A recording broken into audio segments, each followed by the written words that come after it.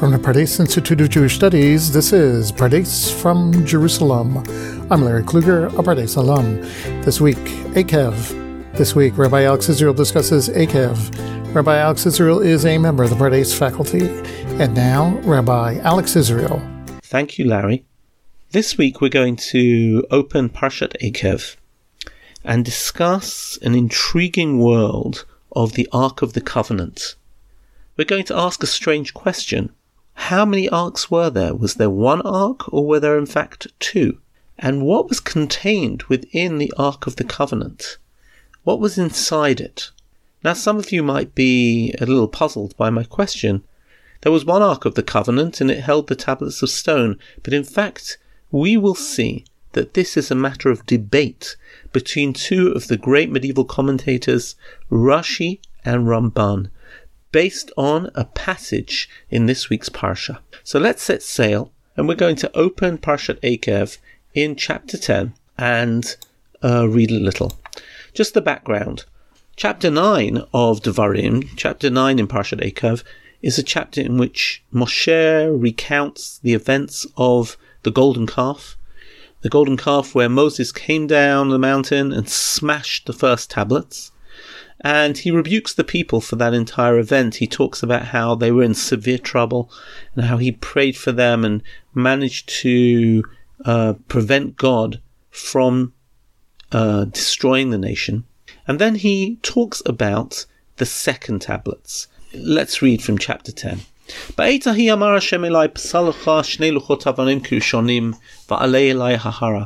that point, God says, hew out two tablets of stone like the first, and come up to the mountain, and make an ark of wood, a wooden ark, a wooden chest. God continues and says, I'm going to write on these second tablets that you're going to hew the same text that was on the first, V'samtem ba'aron, and you will store them in this box. Moshe then continues and says, V'as Aaron atzei shitim, I made a wooden box. I hewed out the two stones. I took them up the mountain. God wrote on the tablets the same text, the Ten Commandments, put them onto these luchot. I came down with the second tablets and put them in the wooden box. One extra piece of background information.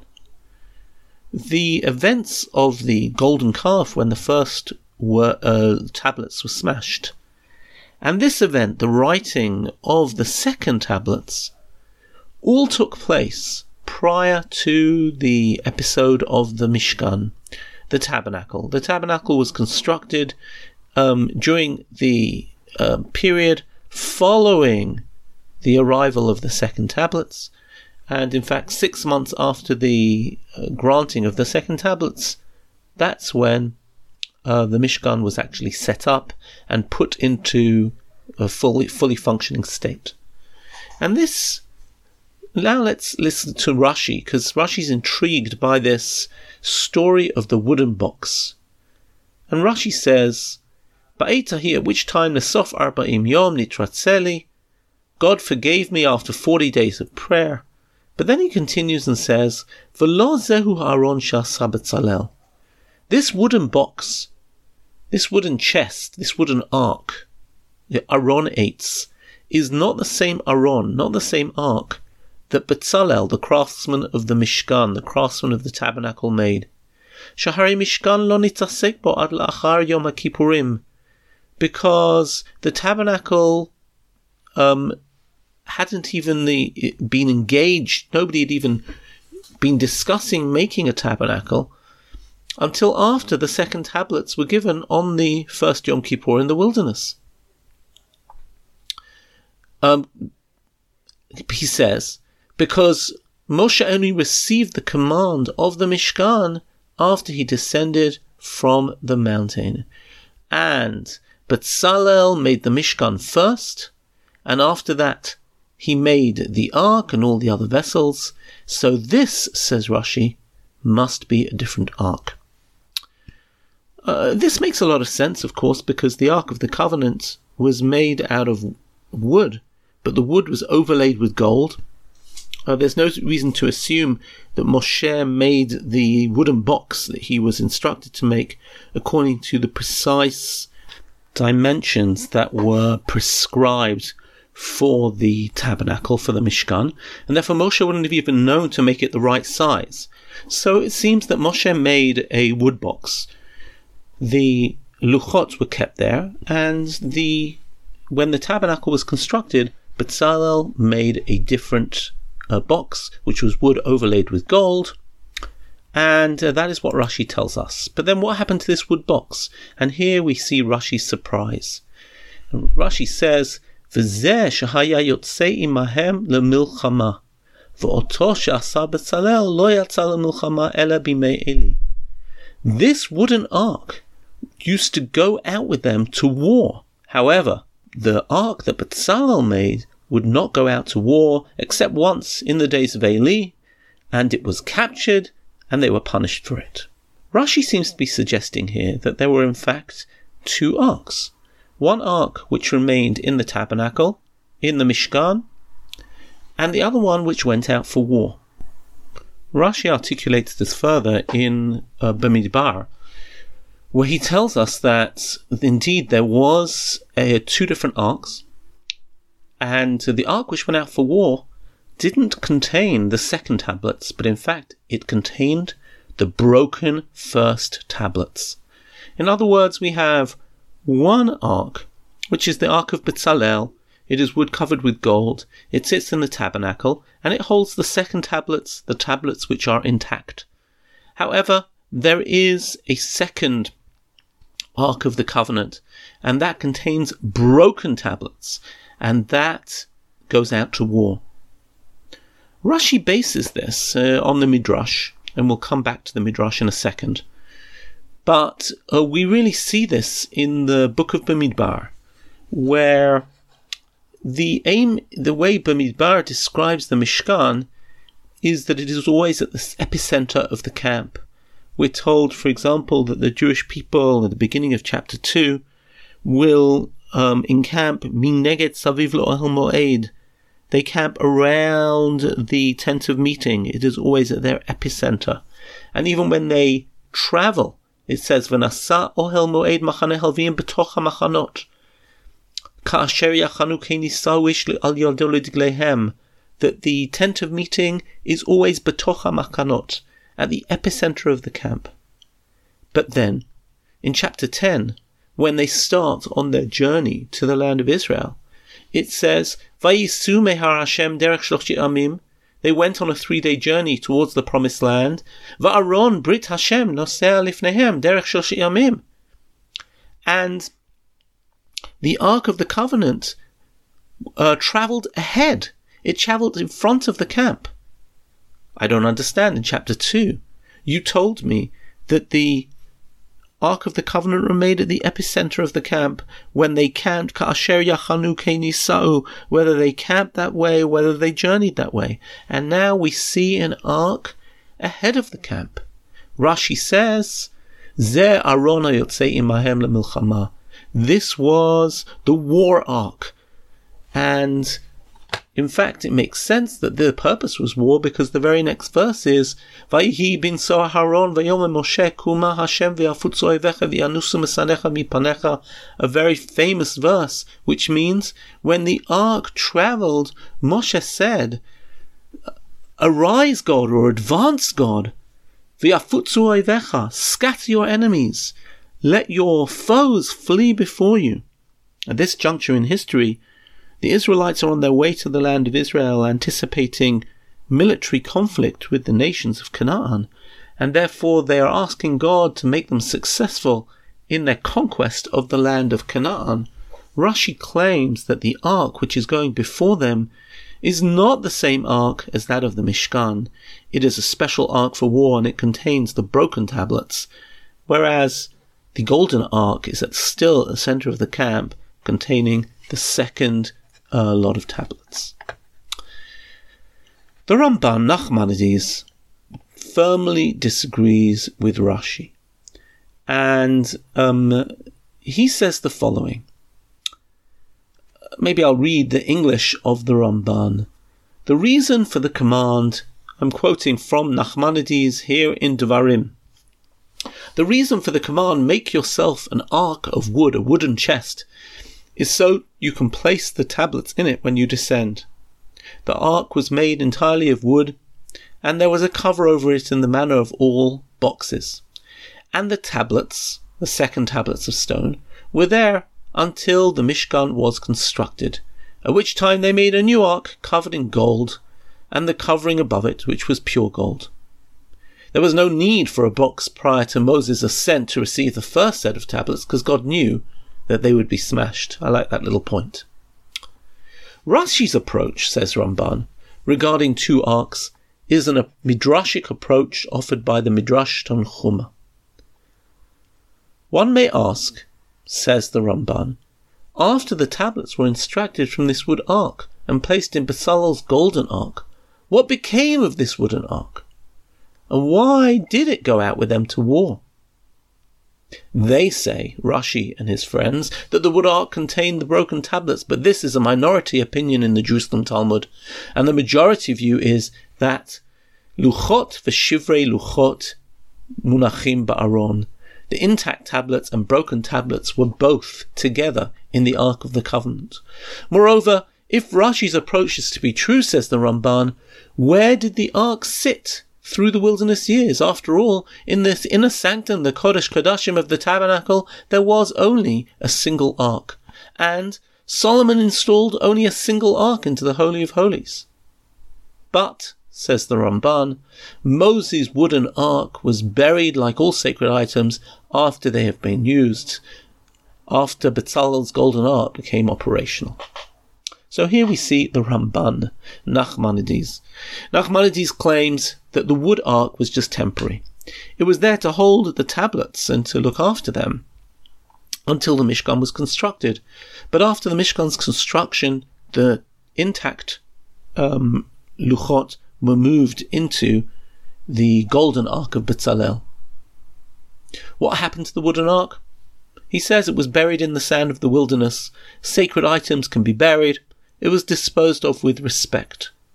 But for the Rashi, the broken first tablets remain in this wood ark. Where are the broken tablets, according to the Ramban? He claims that actually the intact second tablets and the broken first tablets are both sitting in the Ark of the Covenant, the golden Ark of the Covenant.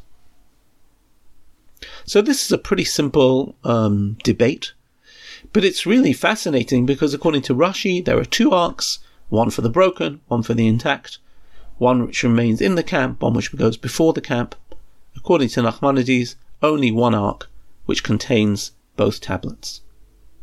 But I would like to take this discussion to a higher level, a sort of philosophical level, and try and examine what this might mean both for Rashi and for Ramban. For Rashi, there are two arks. One sits in the center of the camp, in the place where God rests his presence. It's made of gold, and those are the intact tablets, but the broken tablets sit in a war chest.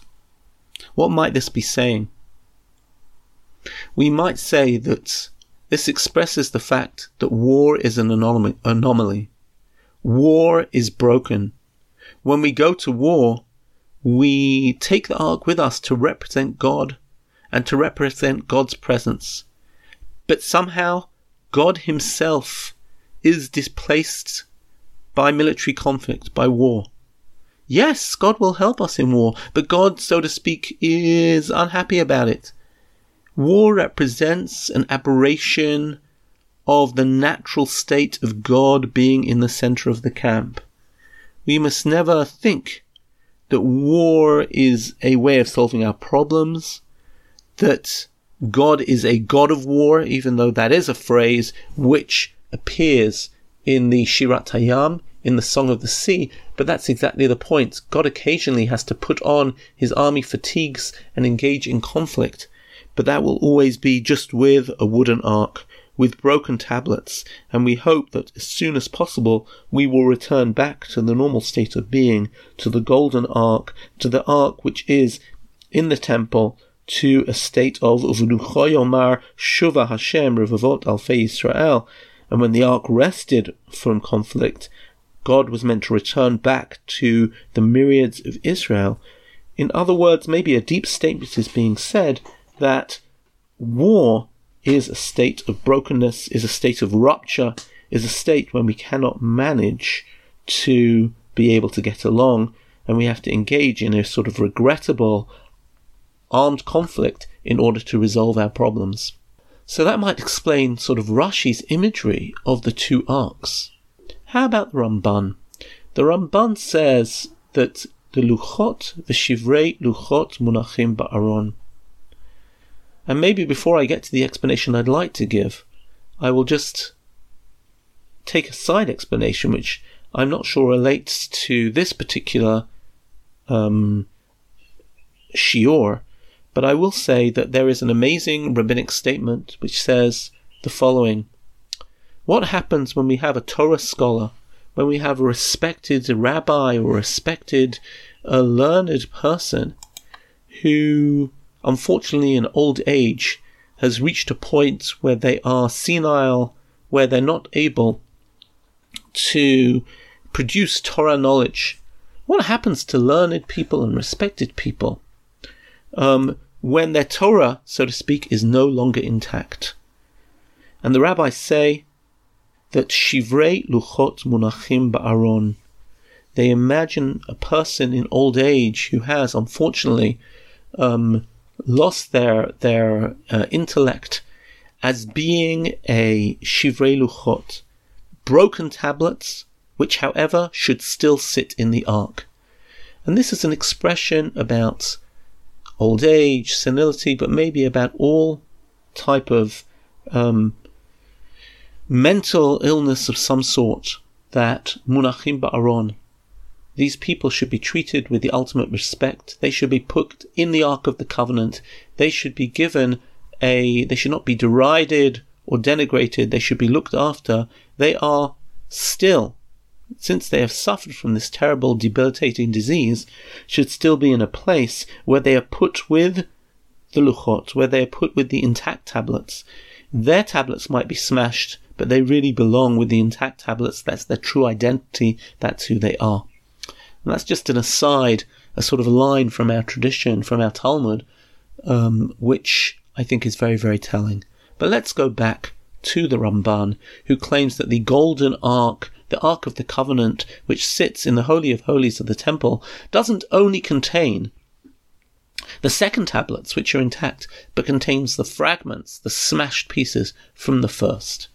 What might the Ramban be telling us? What is the midrashic approach that the Ramban is bringing?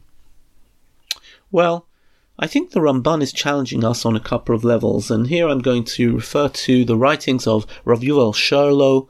Rav Yuval Sherlow, one of the Rosh Yeshiva of Yeshiva in Ra'anana, and really a wonderful modern reader of Tanakh. And he said the following: we might think that the broken tablets are in some way inferior to the whole tablets. Of course, they're broken, but that's not really the case. When we open up the book of Exodus and they describe the tablets of stone in chapter 31, they talk about how Luchot Maseh Elohim Hema, the first tablets, were the work of God. V'amichtav michtav Elohim hu charut al haluchot, and the writing was the writing of God engraved in the tablets. The second tablets, however, are a hybrid. They were hewn by Moses, and God wrote them. There's some way in which the first tablets are more godly than the first. In fact, according to many commentators, this was actually the problem with the first tablets. The first tablets were wholly godly. They represented the pinnacle of divine revelation, and when they entered into the atmosphere of humankind, they smashed, because human beings are bound to sin. If they weren't going to sin at the golden calf, it would have been another sin. And the first luchot represent, the first tablets which were smashed, represent a degree of perfection, a degree of godliness, which when it enters the human sphere, sometimes cannot be fathomable, they cannot be livable. And that's exactly why when the second tablets were given, God said, I'm not going to give you the stone. You bring up the stone, I will write on the stone. The basic fabric of the second tablets. The second tablets are given in an atmosphere of the 13 attributes of mercy. God gives the second tablets with full acknowledgement of the sinfulness, of the frailty, of the humanity of Israel, and gives the second tablets nonetheless. So, if you want, the first luchot, the first tablets are godly. Yes, they were smashed, but they were given in thunder and lightning. The second tablets represent a joint human-God project. And here we get to the metaphorical understanding that the tablets and the broken tablets are sitting together in the ark. It's true that we live in a world of the second tablets. We live in a world where God has acknowledged our humanity, and therefore we might say that inbuilt into the second tablets, the intact tablets, is the fact that we are bound to sin. But the broken first tablets symbolize a certain aspiration. They symbolize a goal, maybe an unreachable objective, of a pristine encounter with God, of a encounter of a world of pure godliness. That's what the broken tablets represent. They represent the divine itself, an aspiration for otherworldliness.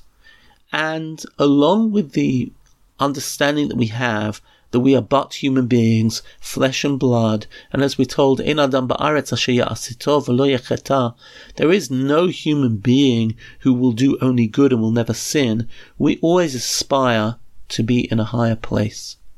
So along with the second tablets of stone which are in the ark, we also have the broken tablets. We remind ourselves that we need to reach higher, that we want to push ourselves maybe even beyond the stage of our humanity to a stage which is as close as possible to the divine. We know we won't quite reach it, but the Ark of the Covenant sitting in that sort of forbidden zone, that inner sanctum, represents those goals, objectives and aspirations.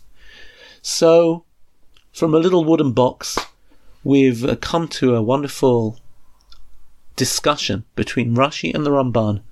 Was there one ark or two? Different opinions in the Midrash. Rashi suggests two. Ramban suggests one.